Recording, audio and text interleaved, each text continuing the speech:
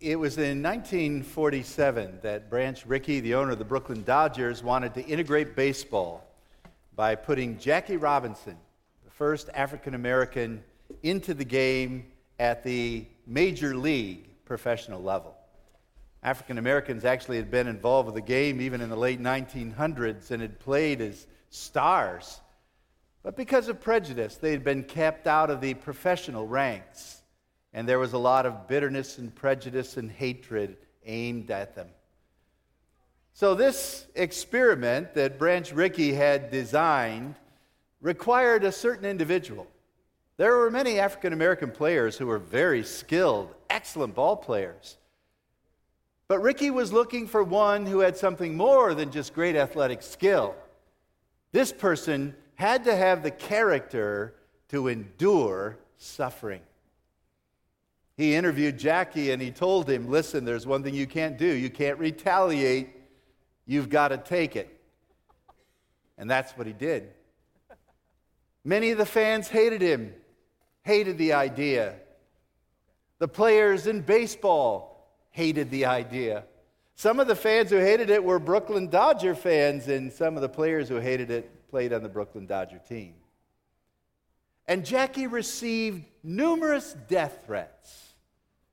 He didn't see them all. If I'm not mistaken, I think some of them are even on display in the Hall of Fame in Cooperstown, New York. But you can't retaliate. You've got to endure. And he got so discouraged because he could hardly stand up for himself. He just had to take it. The slurs, the tricks, the threats. And he wanted to quit. But there were three people who helped him stay in the game. One was Branch Rickey, who was there as a means of encouragement, kind of a fatherly type. The other was his wife, Rachel. Indeed, Rachel was a godly woman who encouraged her husband to hang in there. Don't give up. And the third player was the all-star shortstop for the Brooklyn Dodgers by the name of Pee Wee Reese. Now, Pee Wee was from Kentucky, and he was one of the most beloved players in all of baseball. And history gets a little bit fuzzy at this point as to whether this incident happened in Brooklyn or whether it happened in Cincinnati. Supposedly, Jackie had an error in a game in Brooklyn, and the fans got on him without mercy, and he just wanted to quit. Or the other story says they were playing in Cincinnati, close to the home of Pee Wee Reese, where a lot of his own family and friends were in the stands, and the fans were on Jackie with hatred like they had not seen in either place. While the fans were giving him everything they could, they were mocking and ridiculing Jackie. Pee Wee Reese went over to second base. Pee Wee's the shortstop. He goes over to second base, puts his arm around Jackie, and identifies with him. And the crowd becomes silent. This incident is beautifully portrayed in the movie 42. That's the number of Jackie Robinson. This movie was shot in 2013. And Harrison Ford plays Branch Rickey, and a guy by the name of Chadwick Boseman plays Jackie. Great performances. Powerful movie. The crowd got quiet. But the interesting thing is, later in his career, Jackie said this: "It was that arm around my shoulder that saved my baseball career." Wow. You never know what an arm around the shoulder will do to keep someone in the race. And we all need it, because we all feel like quitting.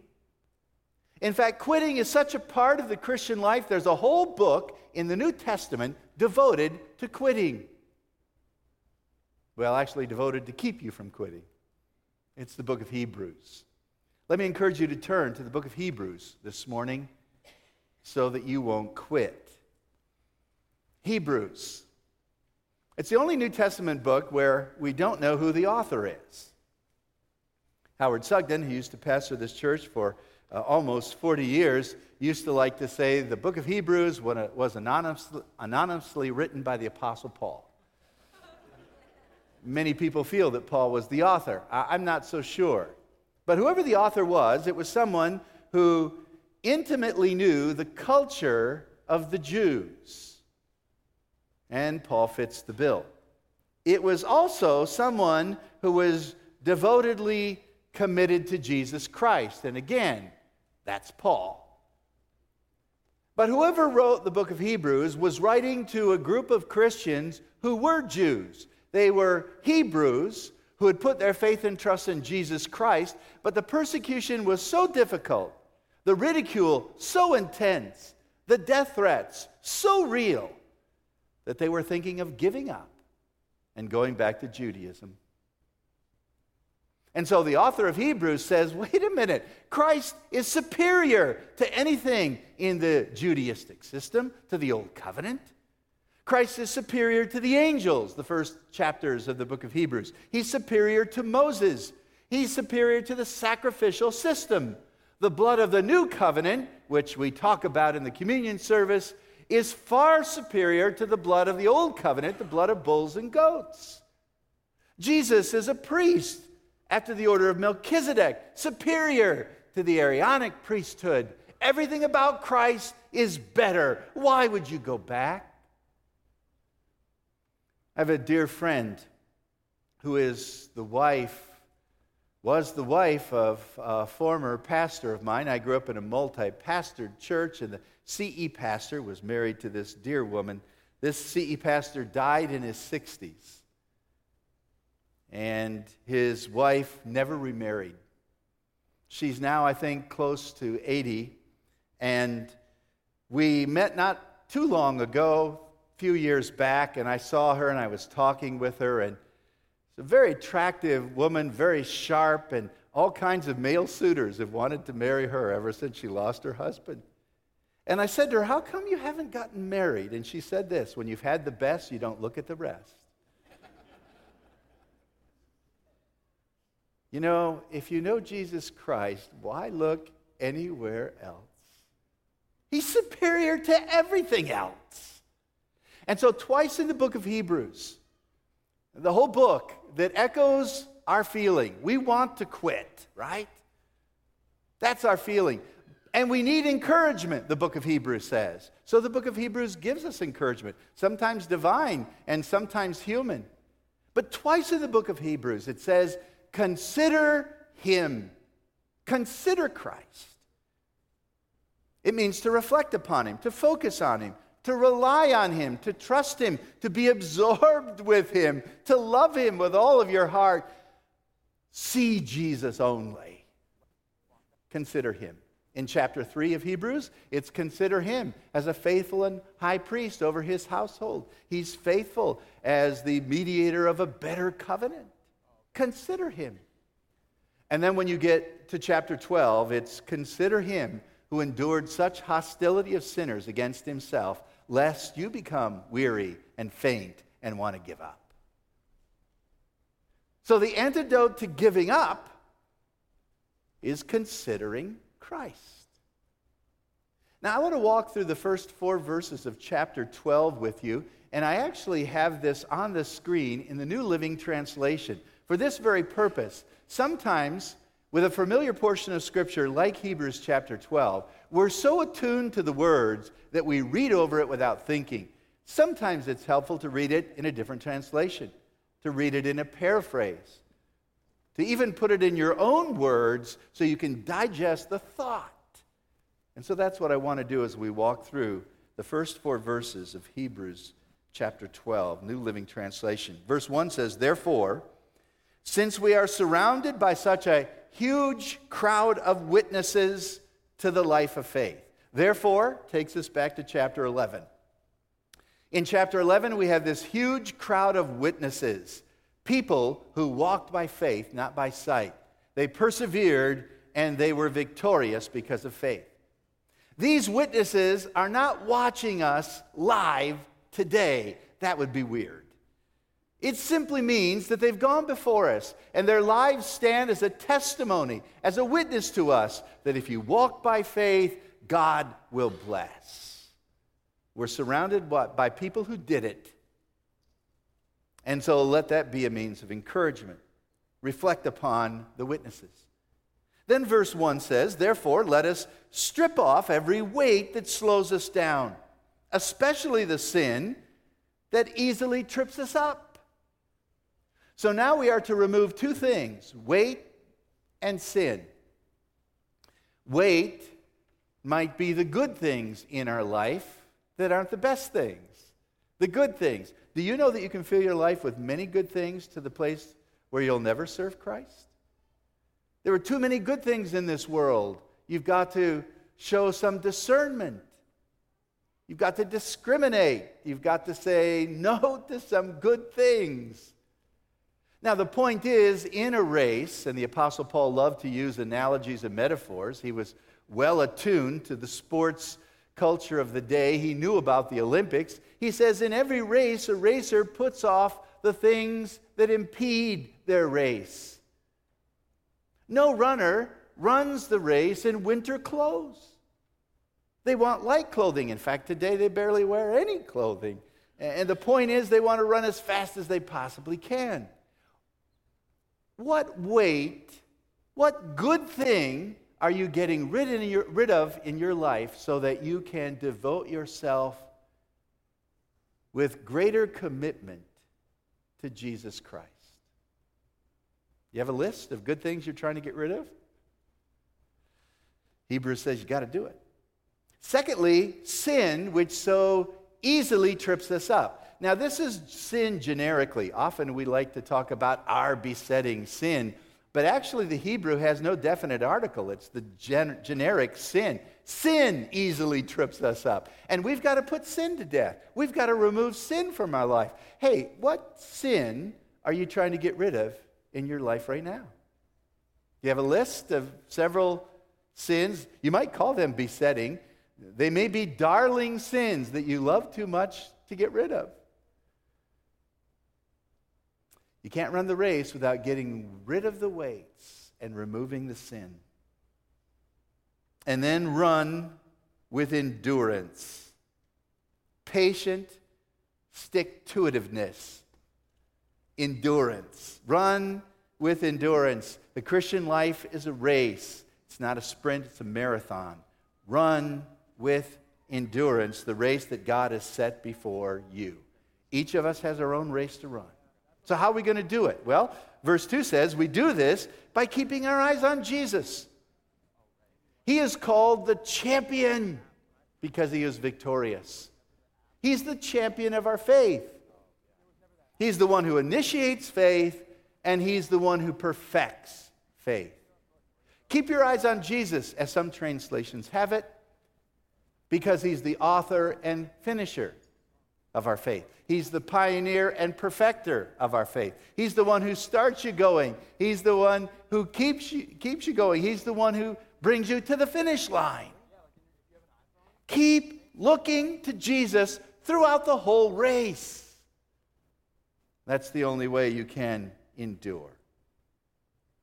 And then it says, because you look to Jesus, because he ran his race and endured, because of the joy awaiting him, he endured the cross, disregarding its shame, and now he's seated in the place of honor next to God's throne. Now he is seated at the right hand of the Father. The New Living Translation is a bit free here, but it gives you the wonderful emphasis and meaning of being at the right hand. It's a place of honor. It's a place of prestige. It's a place of accomplishment and victory. That's where the champion of our faith sits, Jesus. He sits because he's done. Done as far as redeeming us, as far as purchasing our redemption. So verse 3 says, consider him. Think of all the hostility he endured. There's that word endure again. We've seen it 3 times now. Think of all the hostility he endured from sinful people, and then you won't become weary and give up. That's the antidote to weariness.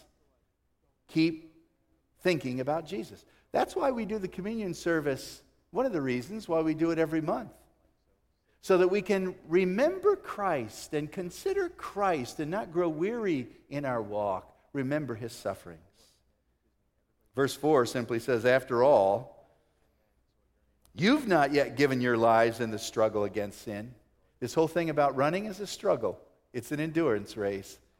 You've not died, Jesus has. So look to him who died, rose again, and is seated at the right hand. Now, because this portion of Scripture is so full, and we don't have time to really do it justice, even if we spent the rest of the year on it, I'm going to complete this message actually tonight. We're going to talk a little bit more about running and how to run from Hebrews 12. But because of communion, I want to focus our thoughts around two questions. Question number one, what did Jesus endure on the cross? Notice verse 2 says, because of the joy that was set before him, he endured the cross. What did he endure? Well, it may surprise you to know that there are at least 5 different ways for us to look at the sufferings of Jesus. And the first is what is most commonly known, physical pain. On the cross, Jesus endured physical pain, right? I mean, that's what we all think about. Crucifixion is a horrible, horrible way to go. It's torturous. He was pierced and crushed and wounded and bruised. He was beaten. Long before the cross, he was abused. And for 6 hours, he hung on the cross with intense pain.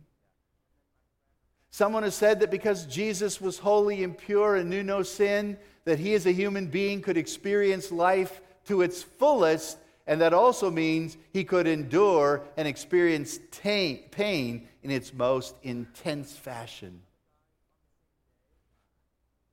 No one read him his Miranda rights. The treatment of Christ was awful and unlawful, and he endured the cross because he loves you. It was a brutal and bloody scene. If it were depicted as it really happened, you could not endure seeing it.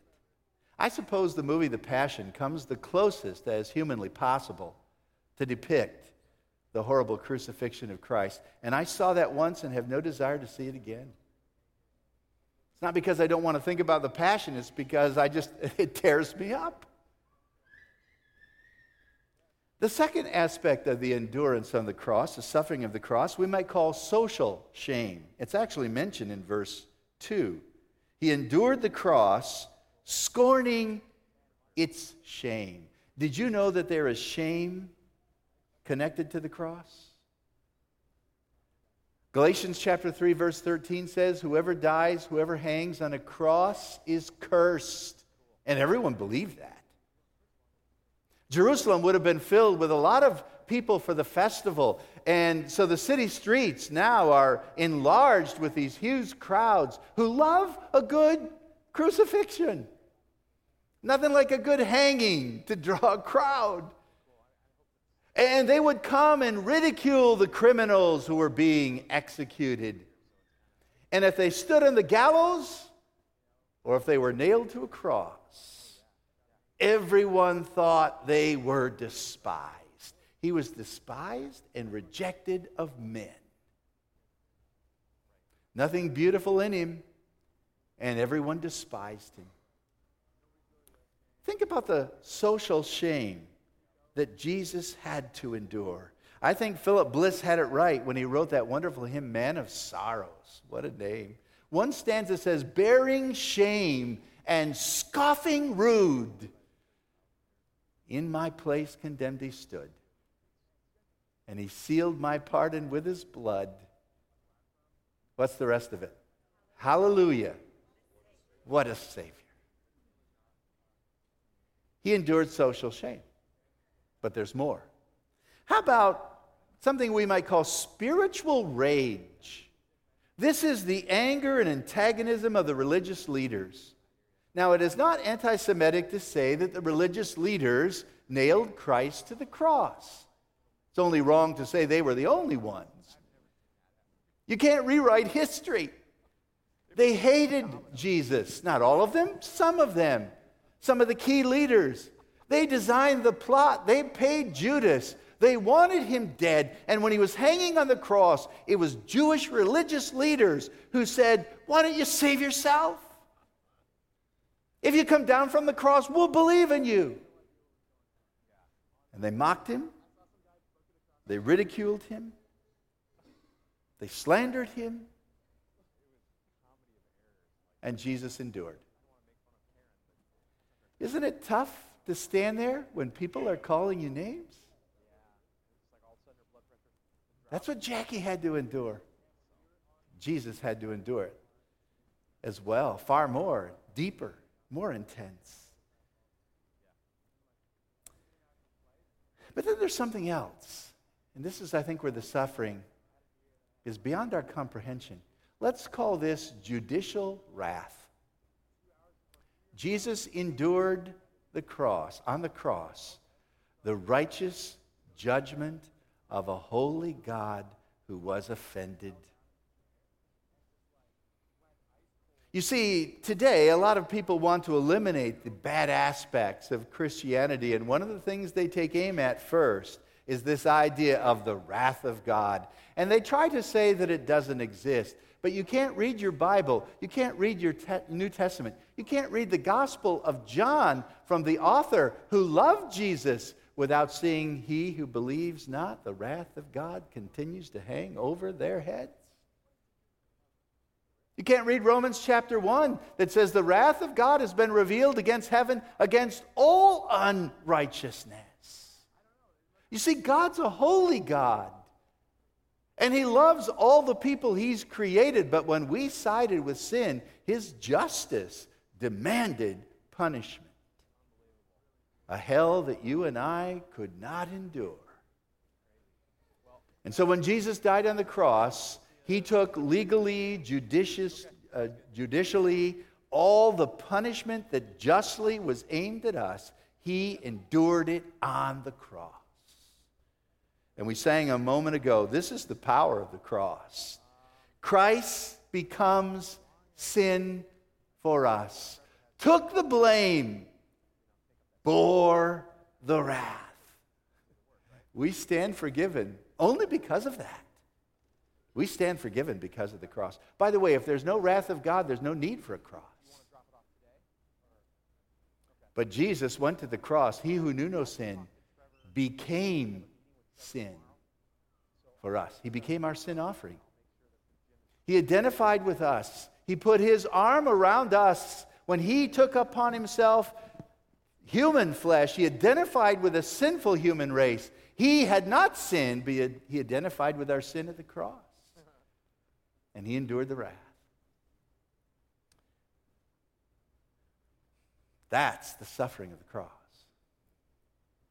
But you know, there's a way in which maybe it was even a little worse, for there's one other aspect that he had to endure. His suffering included what we might call filial detachment.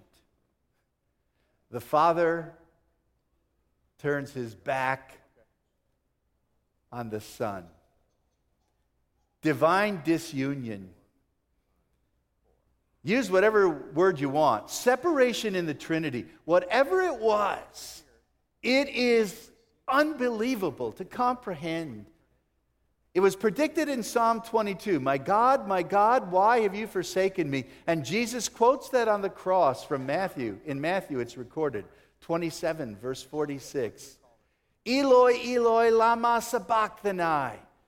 In the original language, I guess adding force to it, "Why have you forsaken me?" Jesus is not saying why in the sense of I don't know, but it's a lament. "Oh God, you've forsaken me. Why?" It's pain. It's pain like you and I cannot describe. And I think this is what Jesus was praying for in the garden when he said, "If it's possible, let this cup pass from me." He wasn't saying I want to avoid the cross. He came to die. He was saying, if it's possible, so that I don't have to bear this disunion with you. If there's any other way, but not my will, yours be done. During the Civil War, there's a story of a of a father who was strongly a supporter of the South, and they lived in one of those middle states. One of his sons became a Yankee sympathizer. His dad didn't know it until the son came to him and said, "Dad, I want to go fight in the war." The dad said, "Good, son, that's noble, that's loyal." And he said, "Dad, I want to fight for the North." And the dad was distraught.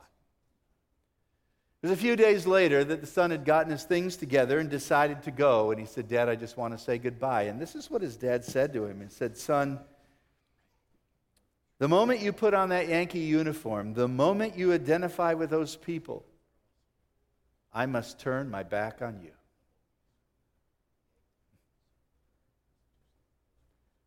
And when Jesus Christ took our sin upon himself and identified with us, it's not what the Father enjoyed doing, but he had to do it. He turned his back on the Son.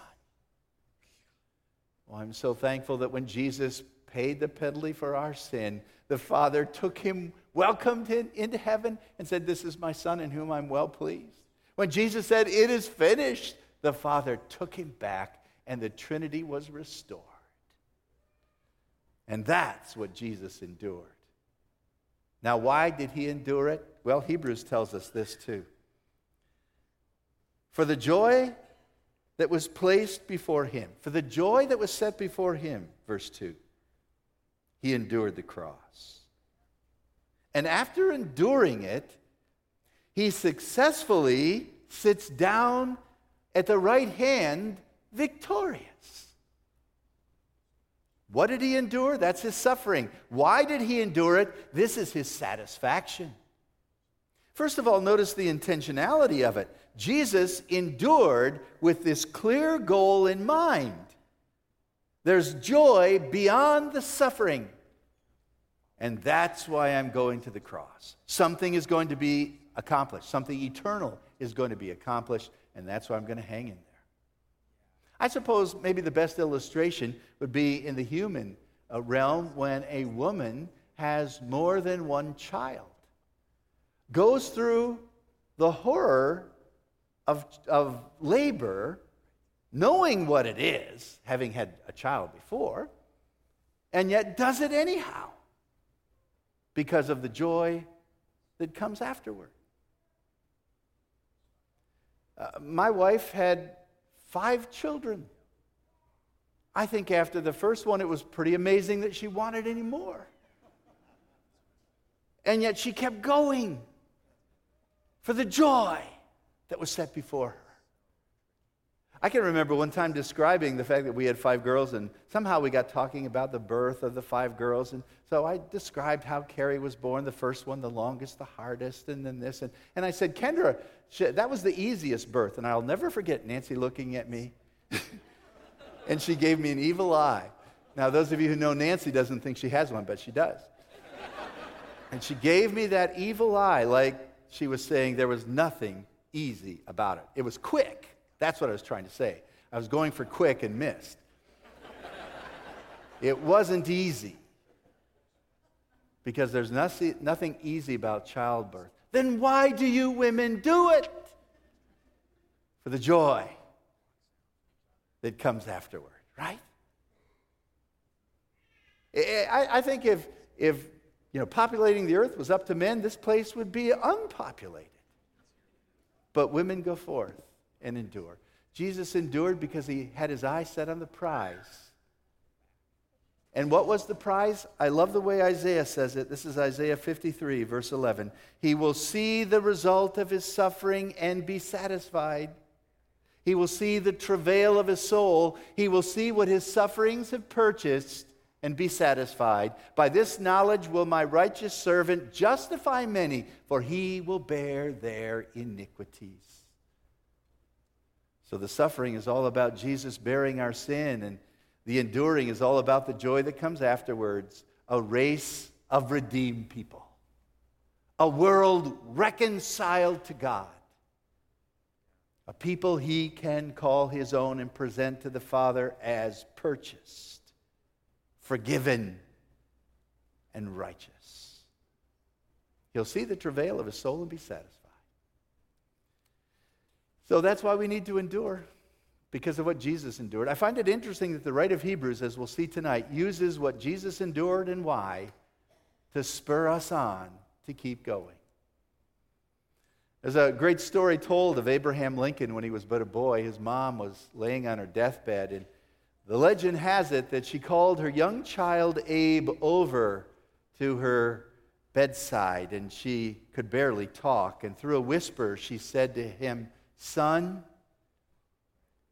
be somebody."